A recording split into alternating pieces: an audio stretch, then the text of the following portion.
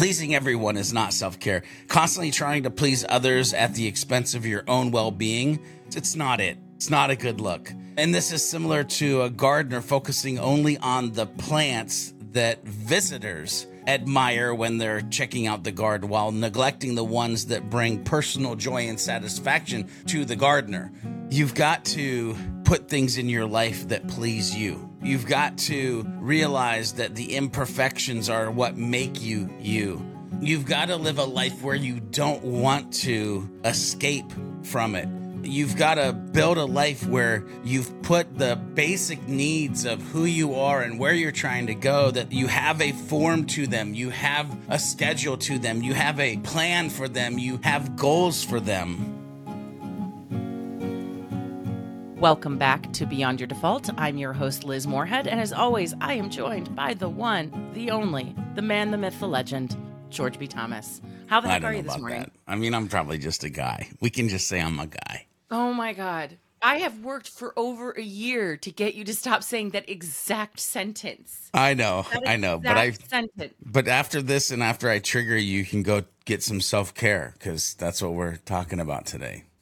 That segue was about as subtle as a drunk polar bear on roller skates. I would maybe pay to watch that or see that. Maybe. I don't know. I loved it, though. Speaking of bobby pins for your hair, I, too, love self-care. Yes. Yes. I think I love to hate it sometimes, maybe. Like this is going to be such an interesting episode because I think some of this is things I've done. Some of this is things I'm doing. And I think this is a lot of what I dream and hope for in the future of my life, to be honest with you. I would say, I know this is jumping ahead to one of our questions, but I'll be perfectly honest. I have a similar feeling about the topic of self-care. Yeah. The way I would phrase it is a little bit more stark. In many ways, I'm a little too good at it. And in other ways, I am actively bad at it. Interesting. I'm excited to have today's conversation because we've been dancing around this self-care topic in a variety of different ways over the past few episodes. Whether we're talking about the importance of taking care of ourselves in order to take care of others, the importance of setting healthy boundaries, the importance of understanding the fine line between possessing a servant's heart versus self-destructive self-sacrifice, even with the best of intentions, right? But similar to our conversation about toxic morning routine myths or toxic positivity, those kind of over-engineered approaches that we see a lot in the growth mindset circles, there is a toxicity that does exist. YouTube. Oh, yeah. YouTube. For sure. Just saying. Oh, yeah. YouTube, Instagram. If you could put a filter on it, you've probably got a problem. Searching for references to actually enjoy for research was like... No, that's the thing that sucks, right? And I found the same thing too when I was researching this episode. The way we see self-care portrayed online, particularly in social media, can make it feel selfish, overindulgent, out of reach. And I think it also gets in the way of the questions that we really want to talk about today was, what is self-care really? Why does it matter so freaking much? What isn't self-care? All of these questions that get lost, I think, in the social media shuffle. Yeah. So with that... Yeah. You ready to jump in? I'm ready to jump in. Listen, when I started to first research it, and you know, I'm not a big like swear person, but I was like, what the F? And this is BS. Like, that's literally what came out of my mouth as I was looking at this. And then I found something, Liz, that I was like, wow, I could wrap up the podcast in one sentence. One sentence. So then we can go home. Self-care, if you want to go ahead and knock that out. We could go home. And it's by Layla Delia. And it is self-care is how you take your power back. Ooh. That's the quote. And I was like, that right there is what we're talking about. Now, I want to do something special this morning. If you're driving, do not close your eyes. But if you're in a place where you're sitting somewhere and you can close your eyes and you can just listen to my voice for a hot second, I want to do something kind of interesting here. So I want you to close your eyes and I want you to picture yourself in your mind as a gardener. Okay, you're looking after a big, wide, diverse garden. It might be a vegetable garden. It might be a flower garden. Either way, you have many types of vegetables and flowers that are in your garden. You can see like how big it is and what they are. And I want you to visualize your garden. Look over the entire expanse that it takes up in your mind. The garden is a lot like taking care of yourself. It includes everything from your body, your mind, your feelings, and for some, even a spiritual side of the garden. Just like as a gardener, you have to take care of different kinds of plants, but you also have to look after different parts of yourself. In one part of your garden, you've got plants that stand for your physical health. These plants need exercise, good food, and enough sleep to grow well. Do you see where those plants, those vegetables, those whatever it is are in your garden, that physical side of your garden? When you walk or run in the morning, eat healthy meals, or make sure you sleep enough, it's like you're taking care of these physical plants, helping them to stay strong and lively. Then there's another part of your garden with your mental and emotional plants. These are more sensitive, needing things to make you feel good and relaxed. It could be sitting quietly and meditating, enjoying a hobby, or just reading a book. Doing these things is like watering and trimming these plants so they can grow strong and healthy. And I'm curious if you can see inside of your garden, inside of your mind, these plants that we need to make sure that we're trimming and that we're making sure that they're strong and healthy. But the real trick to being a good gardener is being mindful. This means walking around your garden, looking at each plant and determining its needs. It's about noticing when you need to spend more time on one part of your garden or let another part just chill for a bit. Being mindful and taking care of yourself is like this, paying attention to what your body and mind are telling you and taking care of yourself accordingly. In this self-care garden, every choice you make, which plant to water, which to trim, and which to leave in the sun, helps your garden stay healthy and beautiful. And just like a well-kept garden makes a gardener happy and peaceful, taking good care of yourself can bring you joy and satisfaction. Now, I want you to think about this full garden that you have in your mind. And as you open your eyes, I want you to think about what plants that you've been watering, what plants are actually in need, and start to listen to yourself. Go ahead and open your eyes. And Liz, here's the thing. Going back to the original question, by taking people on that journey, what do we mean by self-care? Self-care is actually you're listening to yourself, you're tending to yourself, you're growing yourself. You're treating yourself with kindness and love and paying attention to all of that is the self. The second part of your original question is, why is it important? Just like the garden can feed others with its vegetables, you'll be able to feed others through your actions of tending and growing yourself. Like others admire the beauty of the flower gardens, so they'll be able to admire your beauty as you walk this earth differently amongst others. That's where I wanted to take people first on that journey. That was absolutely beautiful. I'll admit, a part of me, when I closed my eyes, I was very excited. As you know, I'm a big fan of meditation. I'm a big fan of visualizations. Generally speaking, they help me. But the moment you said garden, part of me went, oh no. As any of my friends will tell you, I am a hospice care for houseplants, ushering them to the next chapter of their existence through active neglect. But I loved the metaphor of it. Well, so now here's the thing. You can't just bounce through that though. No, I want you to think about that. What we were just talking about. No, I have a point. So once I got through the shtick of it all, what I really loved about the garden analogy specifically is that I think when they think about self-care, they don't think about it holistically. They don't think about it as different parts of themselves. I have been guilty of this, where I think of self-care as like, well, then I'm going to go take a nap and I have done self-care. And sure, napping can be a part of self-care, but it's about nurturing different parts of yourselves and understanding that different parts of you, for example, a cactus doesn't need as much watering as, say, a daffodil. And you have to do a little bit more treatment, for example, with orchids, right? Everything in your garden has a different care plan. Everything in your garden requires different types of nutrients, gardening, different variations of sunlight.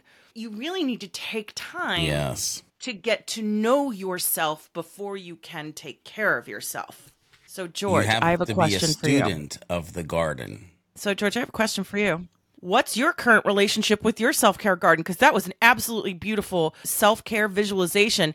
And how many stories have we had on this podcast where your wife at some point shows up and goes, George, you cannot work 24 hours a day. Put the meeting down. Yeah, a lot. So right now I'm sucking at it. I'm just going to be honest. Like I said when we started this podcast, I would be completely honest.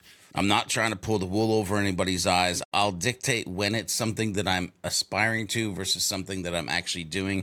And I feel like I've held firm to that through the episodes. When I think of self-care, and especially what we're going to talk about today, like fundamentally, there's some little things that I'm doing. So it's not like a whole-ish show. But right now, if somebody asked me that question, I would say I'm sucking at it right now. But I'm glad that we're doing this episode.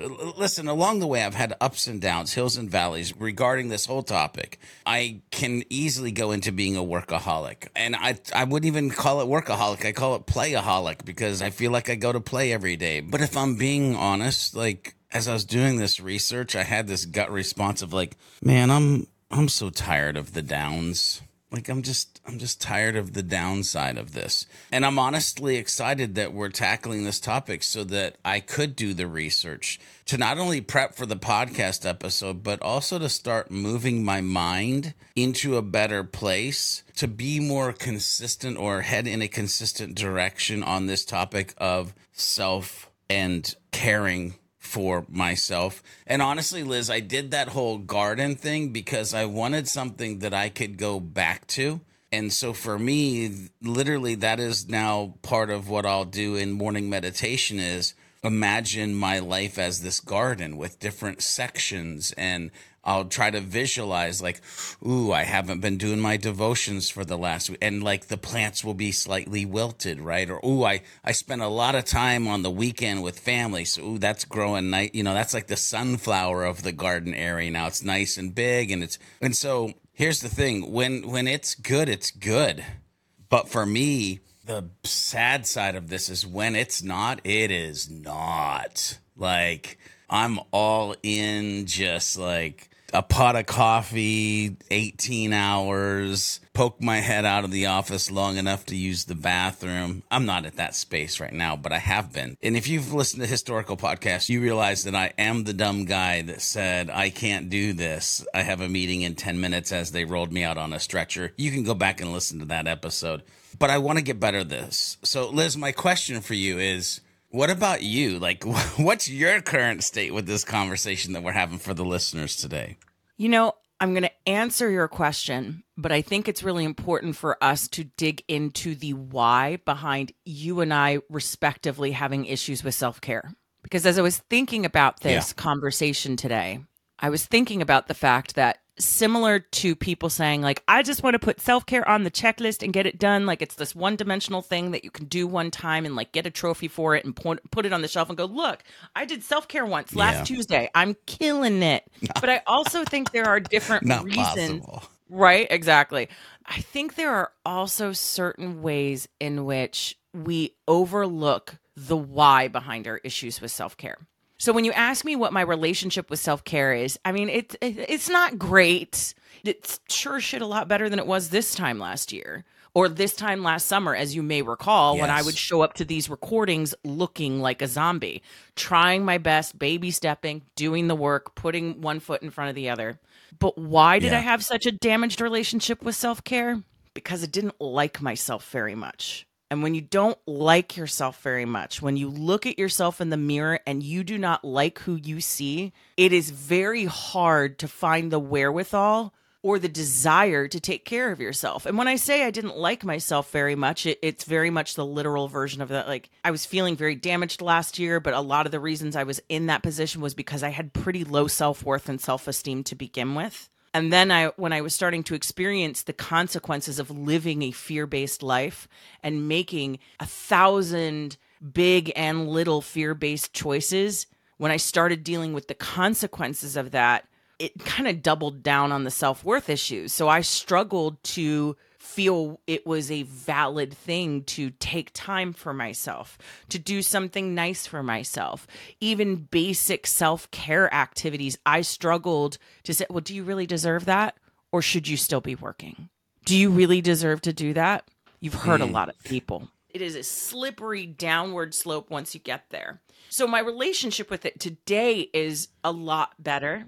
It's interesting because I believe and agree with everything you just said. And I think there's a flip side to this as well.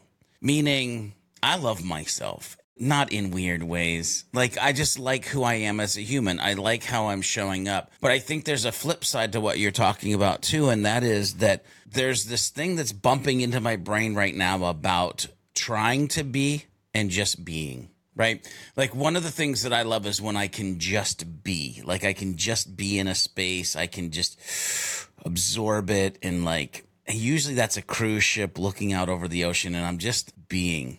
But then there's trying to be. What am I trying to be?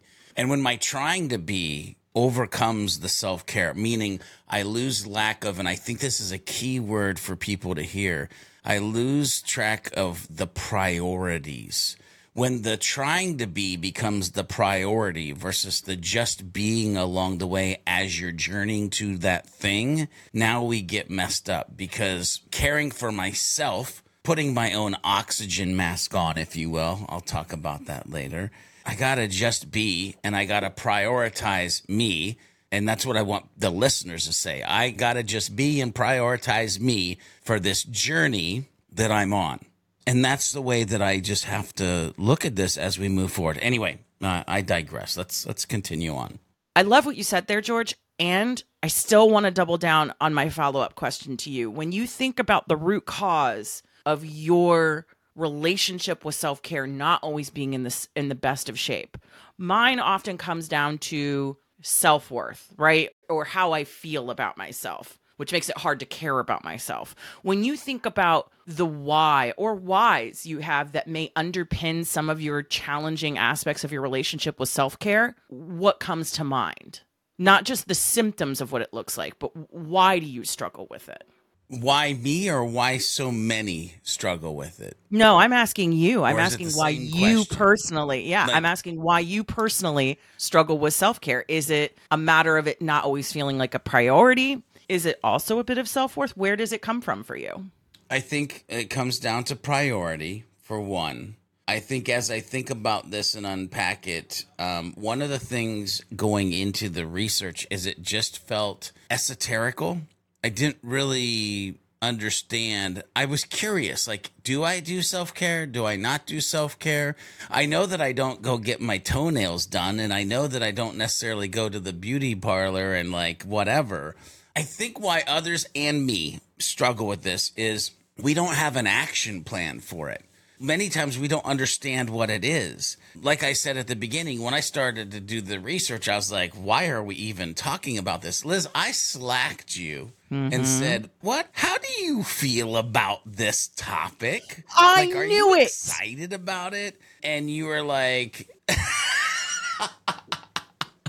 So I think there's this thing of we don't understand what it is. I didn't understand what it is. I didn't have a plan for it. Because I didn't have a plan for it, I didn't organize my calendar or my day or my time around it. And because of all of that, then there's no way to actually set the priority for it. So that's why I think historically I've struggled with it, because it's just kind of been this thing that could bounce away, disappear, rear its ugly head, shove it back down, and not really give it a true form in my life.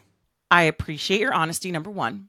Number two, this is like the third episode where I've given you a topic and you're like, are you sure this is what we should be talking about? And why do I trust you sometimes to do the programming for the show? And are we sure? And it always comes out okay. We learn and grow together like a family. It does. It does. Number three, the reason why I wanted to ask you that question, and this leads into our next question, right? Why do we think so many of us struggle to find time or create space for self-care for ourselves? That answer is often going to be different for everybody. Or maybe someone listening right now said, you know what? I resonate with what Liz said, but I also resonate with what George said. I have some self-worth issues that make it hard to feel like I am a priority, that I am worthy of caring for myself. I also really don't understand what it looks like in practice, so I don't know how to create a priority around it or what it practically looks like in my busy life. It's important for us to understand the why behind our challenges with self-care, because if we don't understand the why, then we are not solving for the right problem. For example, with me, I understood what self-care was, although at least I thought I did after doing some research for this episode. I also learned a lot. I am capable of growth. But if you had given me an explicit roadmap last year of this is how you put self-care in your life, Liz, we've taken a look at your calendar, this is where it can fit in, it would have never resolved the underlying self-worth issues that would have always kneecapped my ability to truly care for myself. I would have always struggled to get off the line. George, I would like to hear from you more. You're out of the hot seat now for a little bit. I'd love to hear from you about why you think so many other folks also struggle to find time or create space for self-care. Yeah, again, and I'm glad that I'm out of the hot seat. 'Cause You're welcome. Sometimes I don't like that seat. I like a warm seat, but I don't like a hot seat. Listen, when I did YouTube to do some search, it was very eye-opening. I kind of already talked about that, but I don't think most people know what self-care really is, especially in our modern culture. I think that they know the marketized and sold version of it.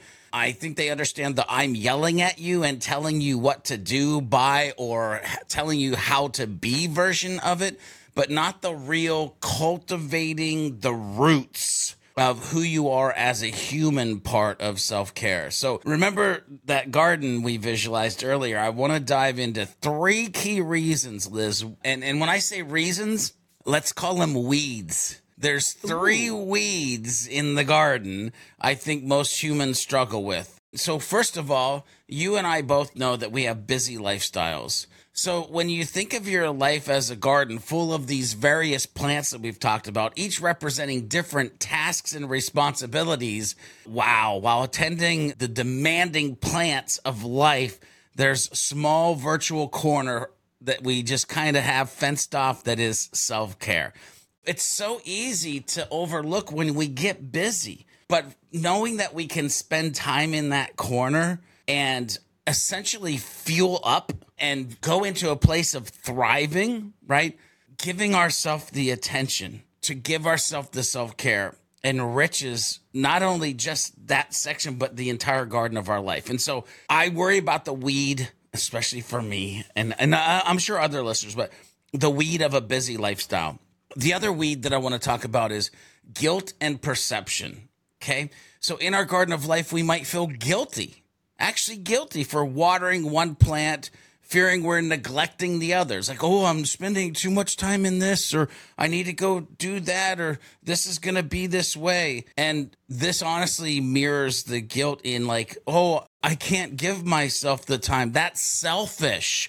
If I do self-care, I'm being selfish. However, when you nurture the self-care corner of your garden, strengthens the entire garden. A well-cared-for garden is more effective in nurturing the whole garden, which means nurturing others around you in life as well. So by being able to get past guilt and the perception of what it is and that it's selfish, you're going to be able to actually be better for yourself and those around you. Weed number 3 is just blatant, and I think my gosh, this is a rough conversation because I literally said it earlier in a different way, but lack of awareness. You're just unaware that you're supposed to be actually treating yourself a certain way. You've never been taught or programmed. You had parents that like never even thought of having a self-care conversation in the family, or you looked at your grandparents and it was like they were so just trying to survive that like self-care meant they went to bed at night and woke up the next morning. But this lack of awareness, like imagine a gardener unaware of each plant's needs. This is like not recognizing the importance of self-care in our life. Understanding the role of self-care is crucial, just as knowing each individual plant list, like you were naming, like it needs more sun and it needs different nutrients, it needs different soil. this small overlooked area that has probably been tagging along in the garden of life for many. It's crucial to our health and vibrancy and our well-being, our entire being.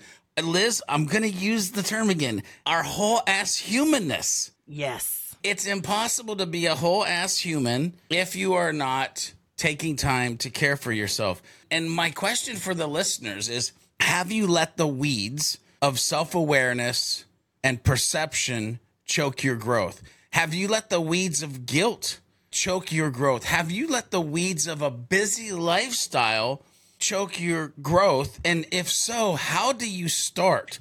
By just removing those weeds, or at least trimming some of those weeds back so that you do have time and understanding for the importance of this. Liz, what about you? We already touched on some of the challenges earlier around self-worth, but you said something there that, quite frankly, George, I had not thought of. And given my devotion to therapy, it's kind of surprising that I didn't put this particular 1 and 1 equals 2 together. You mentioned the fact that we may not have grown up in situations where that type of behavior was either modeled well for us or explained to us. I mean, I think when we think about parental conversations, like the big conversations that our parents are going to have with us, often it's some awkward birds and the bees and the whatever conversation that everybody fears from their parents. I think you brought up something really powerful here. I'd be curious for the parents in the audience, have you ever talked to your children about self-care?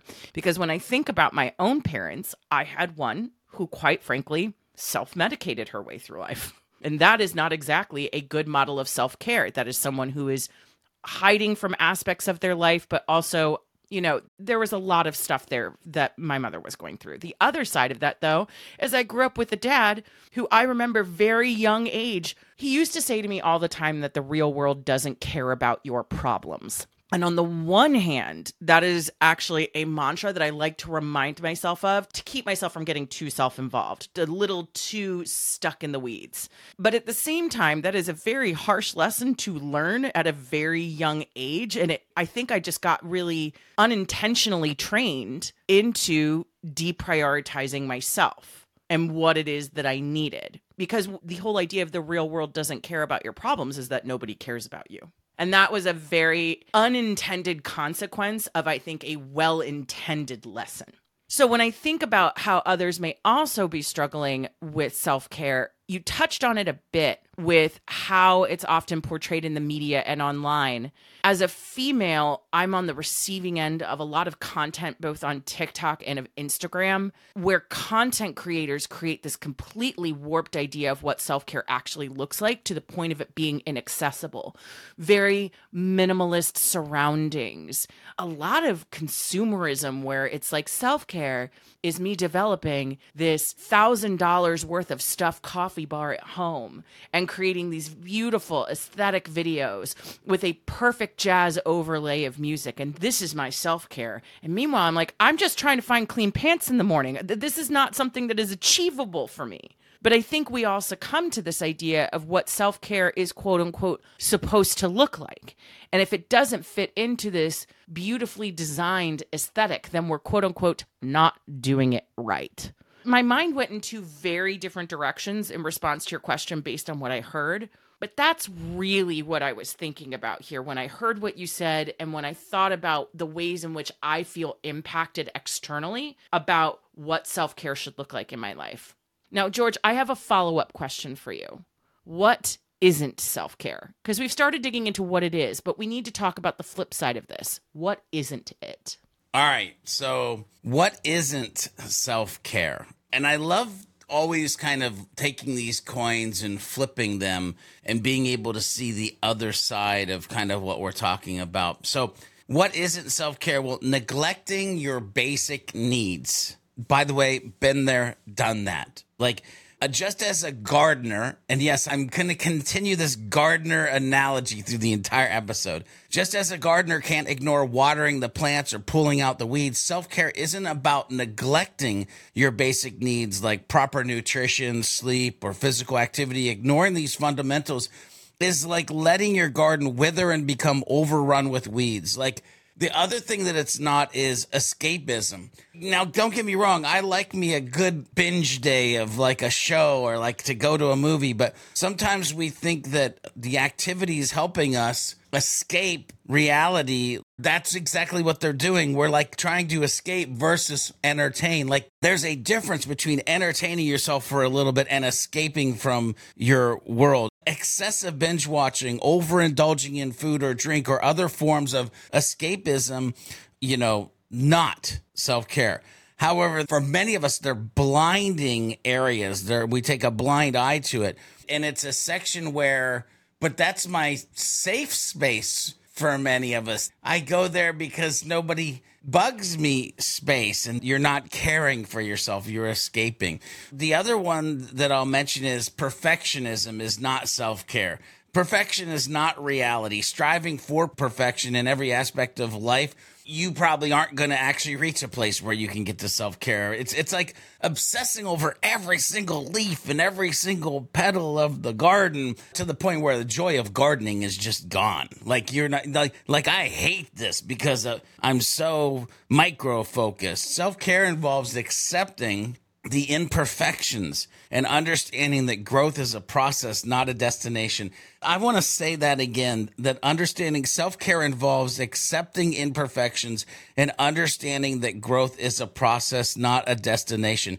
This is the grown-up way of what you said to me and where my mind went when you said, when are you going to quit like hating that past guy? It's okay to be like that guy and this guy and mixed together. The imperfections is actually what makes us whole, embracing those imperfections. Anyway, the last one that I'll mention here is, and we might have a bachelor's degree in this. Okay, I'll just say me. I won't say we. I might have a bachelor's degree in this. The last one I'll mention is pleasing everyone. Pleasing everyone is not self-care. Constantly trying to please others at the expense of your own well-being, it's not it. It's not a good look. And this is similar to a gardener focusing only on the plants that visitors admire when they're checking out the garden while neglecting the ones that bring personal joy and satisfaction to the gardener. You've got to put things in your life that please you. You've got to realize that the imperfections are what make you you. You've got to live a life where you don't want to escape from it. You've got to build a life where you've put the basic needs of who you are and where you're trying to go, that you have a form to them, you have a schedule to them, you have a plan for them, you have goals for them. Anyway, Liz, what about you on this one? When I think about what self-care isn't for me, it isn't an excuse to hide from the world. And when I say that, I have been guilty in the past of trying to develop a healthy relationship with self-care and myself in the process. It can be very easy to essentially use self-care to hide.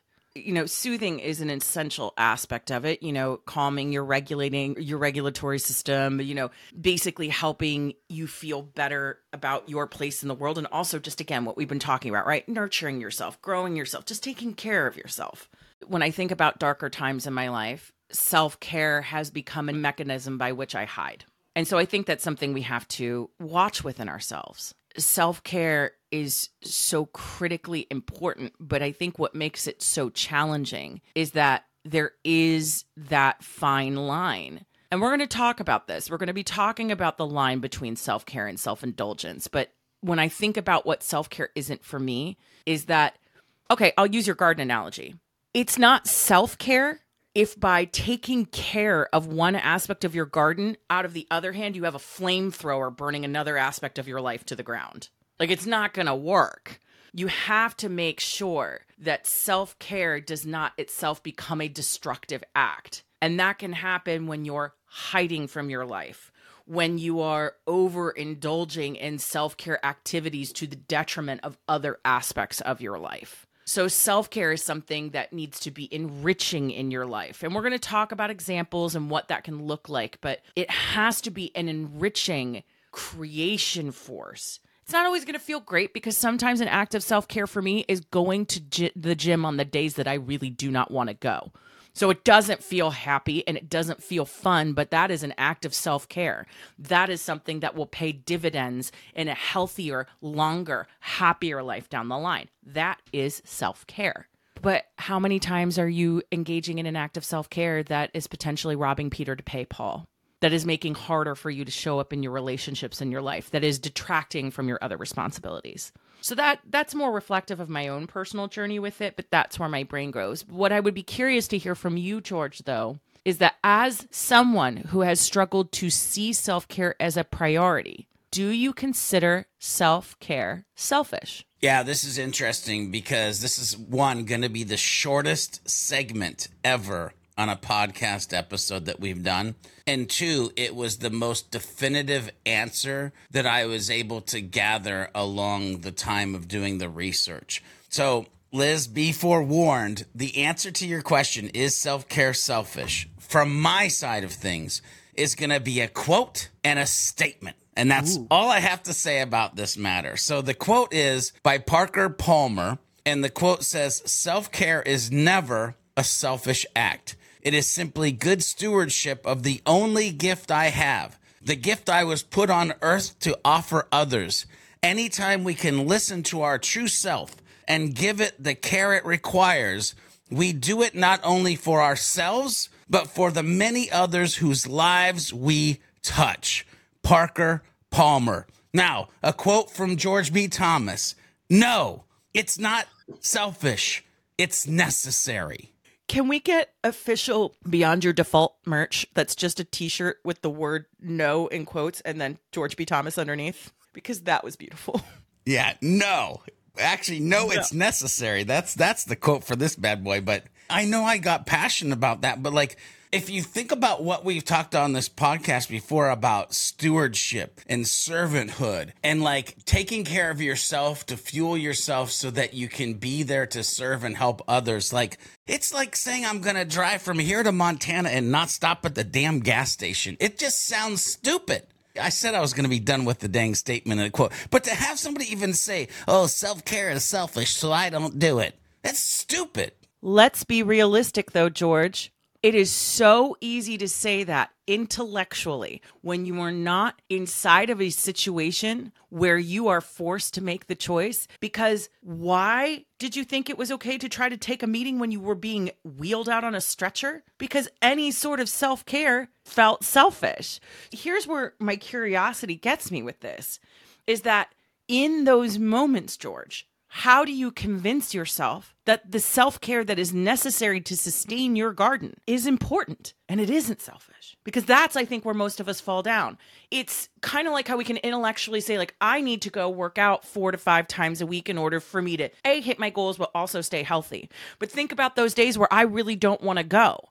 One of the mantras I say to myself in my head is, oh, now I know I definitely have to go, because there is an inverse correlation to if I really don't want to go, that means I absolutely have to go. The days I do not want to do it the most, the days when I can rationalize until the cows come, well, I have this pillar page that I need to write for George, and I need to go make dinner, and I need to walk the dogs, and I need to do all of these things. There's just no time to work out is the moment I say, nope, listen, bitch, get yourself to the gym. You will go right now, and you will do it now.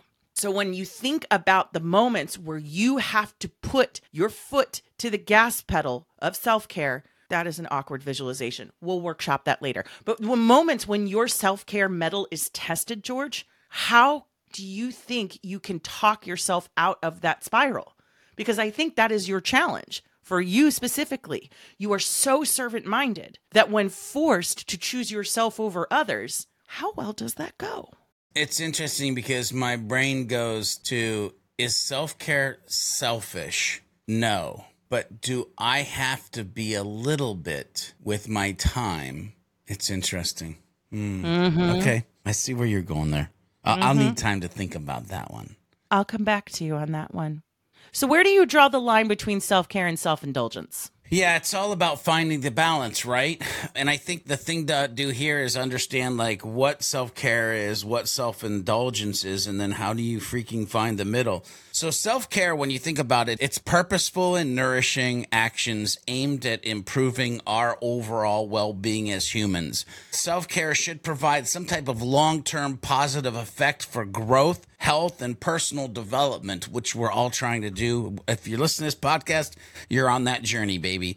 And what it should be is a set of sustainable practices without leading to negative consequences. So it's always moving in a positive direction. It balances work, relationships, personal growth, and the time that we have for relaxation. If you bundle up self-care like in a bullet pointed list, that's kind of what it's supposed to do, what it's supposed to be. On the flip side of this, self-indulgence is focused on like immediate gratification. I need some of that carrot cake right now with about 17 episodes of Star Trek. And it's about the pleasure without considering the long-term effects, right? It can lead to negative consequences affecting your health, finances, and even relationships. It creates an imbalance, prioritizing immediate pleasures over responsibilities or long-term goals. And it often, I mentioned, binge watching Star Trek, which by the way, I have really been enjoying starting to watch Star Trek in chronological order. Just a side note to the listeners who are paying attention. But often it's used for escapism and avoiding addressing the problems that we might be facing in life, big or small problems, by the way. So if we bundle self-indulgence, that's kind of where we're at. Those are the two polar sides of this conversation, but finding a balance. When I think about this, it's about engaging in regular self-reflection on motivations and outcomes. Some more time to spend at that base of that tree that I keep talking about in these episodes, because you need some self-reflection. It's about practicing mindfulness in choices that you make and the actions that you take. Ooh, I feel like somebody needs to hear that again. Mindfully making choices and then moving on the actions of those choices. It emphasizes a moderation in all of life's aspects. It could be one glass of wine instead of 32. It could be like a small slice of carrot cake instead of half the carrot cake. It could be one episode instead of 17 on a particular day. Like, how do you actually kind of balance responsibility and enjoyment and do it in moderation throughout your life? By the way, this is me speaking in a aspirational, like, yeah, that'd be a great place to get in life, is to find that balance. But at least I have a target set. Now, here's what I'll say. When I say I have a target set, and I go back to what I said earlier about that I'm sucking at it right now, I was like, I don't even know if I want to share this on the podcast, but I'm going to share it because I said I would. When I think of my like self-care now, and what I would call like my favorite pieces of trying to find that balance. Liz, you have a diagram that I want to make sure makes it to the show notes in your research that you delivered. And it has the mental, the physical, the emotional, the spiritual, and the social of self-care. Mental, I really enjoy meditation and I really enjoy praying. And praying can be mental and it can be spiritual. It can fit in both buckets. But taking the time to just sit and think and be mentally, I have that one. I plug that one in quite often ever since my like episode many years ago of trying to like recenter myself. Physical, I love going for walks. I have not been doing that a lot lately, but I love going for walks, or I love swimming. Like, swimming is my zen place. Like, when I buy a house, move somewhere, one of the first things I will do is have my own pool so that I can just walk in my backyard, jump in and swim. Because since I was a kid, I was a fish, and I miss being able to just go do that whenever. Here's the thing. I got too emotional, and I tried. I really tried. Like, I thought for a while, but as we're recording this, it's still sitting there blank. I don't know what to put in the box that I like to do for emotional self-care. I'm not sure. I don't know how to answer the question, teacher. Somebody help me. But the good thing is, if I bounce to spiritual, taking time to go to church, sweet. Whether it's in my living room and watching it online or going to an actual building, praying, reading my Bible, devotions, check, got it. I can answer like that. I've got it in place. Like, We're good to go. And then I reached this other one, social. And I was like, but I'm a social butterfly.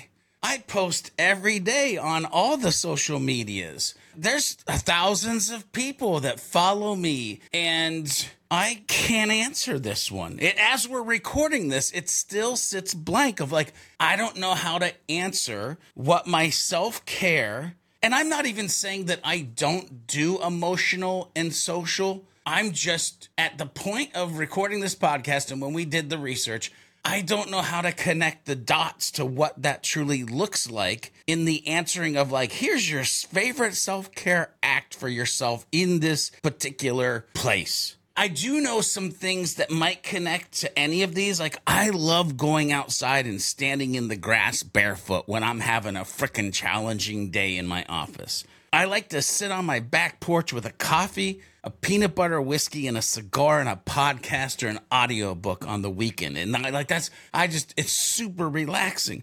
I like going out to dinner or a movie with my family. I like going to concerts with my friends and listening to music. So like, these are things that I like to do, but I think they're somewhat self-care, but also maybe they're not. My challenge to all of the listeners is like, write down because this was a thing for me. Write down on a piece of paper, mental, physical, emotional, spiritual, and social, and try to fill the box with your self-care pieces in each of those boxes and see where you land. Because at least now I know I have two major places where I'm like, ooh, homeboy needs to go to work. Homeboy needs to do some research. I need to start paying attention to those two pieces of my garden and make sure that I'm growing the right vegetables or flowers or whatever needs to be in those. Liz, what about you? I want to first take a moment and applaud you for allowing yourself to get very uncomfortable with this topic. Because I remember when you slacked me that message saying, so how do you feel about this topic? I said, I feel great. The fact that you're asking me this question makes me curious about what you think about this topic. You're like, no, it's great. I'm like, all right, let's see what happens when we get on the mic. But I want to take a moment and applaud you because I think this topic made you uncomfortable initially because it's one of the areas maybe you need to work on the most. I know that there have been times where I have been writing outlines for previous episodes. For example, the forgiveness of self episode. I felt like my stomach was trying to escape through my mouth and my belly button as I was reading my own questions that I was going to have to later answer with you during a recording. I want to point to something you said, though, where you were going across the different aspects of your life, right? Mental self-care, physical self-care, emotional self-care, spiritual self-care, social self-care. I think it can also be a symptom of the fact that maybe you struggle to answer those areas because it's an area where you need to prioritize it more. If you don't know how to define it, then that's just an area of focus for you. But I think also sometimes we may need to prioritize different areas with greater emphasis depending on the season of life that we're in, what day of the week it is, things like that. When I think about emotional self-care, therapy for me is self-care. When I'm feeling negative emotions arise, honestly, sometimes sitting with my emotions is one of them. It's why I really wanted to have the toxic positivity conversation that we had a few episodes ago. Sometimes self-care is learning to sit with the discomfort and identifying what your emotions are and honoring what your emotions are. Or on the flip side of that, if you are experiencing a lot of negative emotions, one of the things I really like to do is sit down and say, okay, what am I actually grateful for? I want to now sit down and seek out evidence of what is going well. Social self-care is an interesting thing. I love what you brought up about the fact, well, I'm a social butterfly and I do all of these different things. I have a similar feeling about it, but then when I looked at this chart and I really challenged myself, I realized there are certain types of social activities that really fill my bucket. For example, I have a favorite coffee shop that I love to go to and work out of because I see certain people there and there is a community aspect of it that I find really enriching. Over the weekend, I went to a quote unquote family dinner at this coffee shop. And they also host wine dinners where you go with a date and you sit down and you don't really socialize with other people, but it's really fun and they take you through 5 courses. But in this case, it was a little different. It was a family style meal, so they pushed all of the tables together and you sat down and you got to know strangers.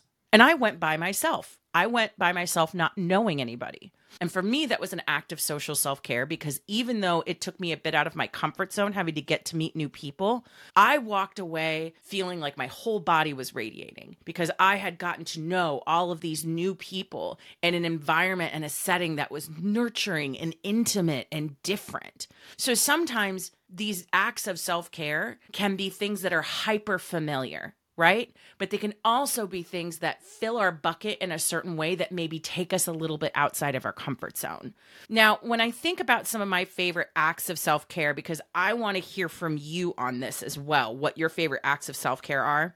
One of the things I find fascinating about my favorite acts of self-care is that, to your point earlier about moderation, sometimes you could check the box and say it's self-care, but too much of it, it becomes indulgence. I think sometimes, especially in growth mindset circles, we have this notion of if it's not productive, it's not valuable. Well, guess what, George? Maybe sometimes just having a day where you are not responsible to anybody, you've blocked it out in your calendar, you've made space for it, you've made time for it. You know what? You can have a potato day. That's what I call it, by the way. I call it potato day. I will change out of old pajamas into new pajamas. I will make my tea. I will sit on a couch and I will watch whatever the F I want for however I want. That's fine. I'll sit under a blanket. I'll feel nice and snuggly. I'll feel nice and cozy. And you know what? I'm not going to feel any guilt or shame about it. Because on its face, maybe spending a day in front of the television or reading a book or just being a potato under a blanket doesn't seem quote unquote productive or sexy or Instagrammable, but it is rest. It is enjoying something that I like to do. Now, again, there's that fine line. Am I doing that on a day when I should be working? Am I doing that many days in a row? There's a difference. But some of my other favorite acts of self-care, going to the gym, taking my midday walk, reading a book, going to interesting social events where I learn something new. So if it's about food or if it's about art or something like that, I like to meditate. I like to write. I like to do a lot of different things. One of the things that really was helpful for me was just sitting down and brainstorming for 30 minutes. What are the things that I know I like to do? What are the things that I discovered I like to do after I tried it? And just kind of starting to make these little buckets. And I loved that chart that we found. I will put it in the show notes where it shows the different buckets, but I would encourage people to try that activity. So George, we've spent a lot of time. Maybe it's navel gazing, maybe it's not navel gazing. I don't know, but I want to bring this back to center for our listeners as we close today's conversation. What advice do you have for folks who struggle to find ways to integrate self-care into their lives, to bring it into their beyond your default journey? Yeah, and when you say other folks, I'll just answer it as in like me.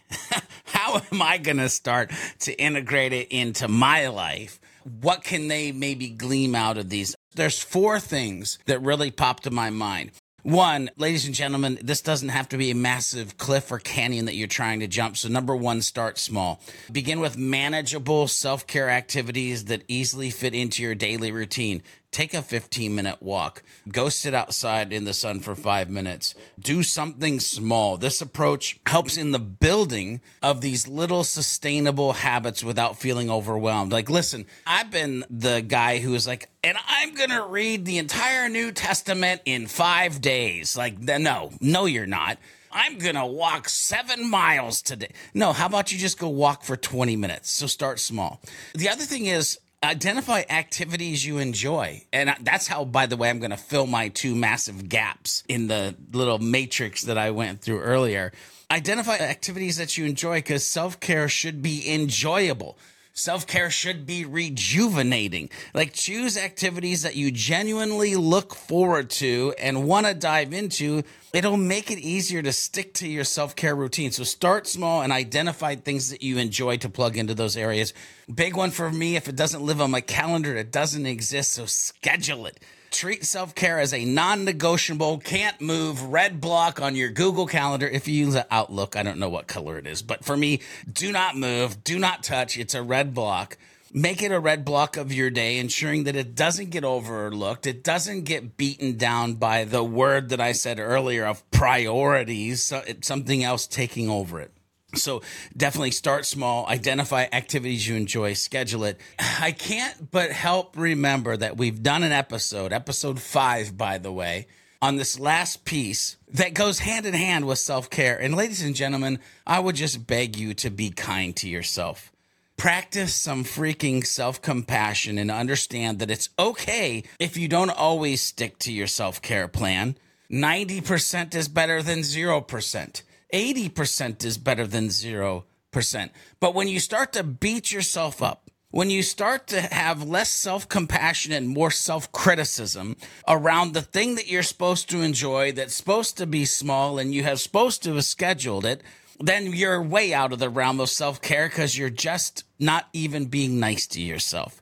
You got to nurture yourself, not add stress to your life. So if you have to go listen to episode 5 again, do it. But be kind to yourself. Because here's the thing. This conversation is critical to our beyond your default journeys that we're on.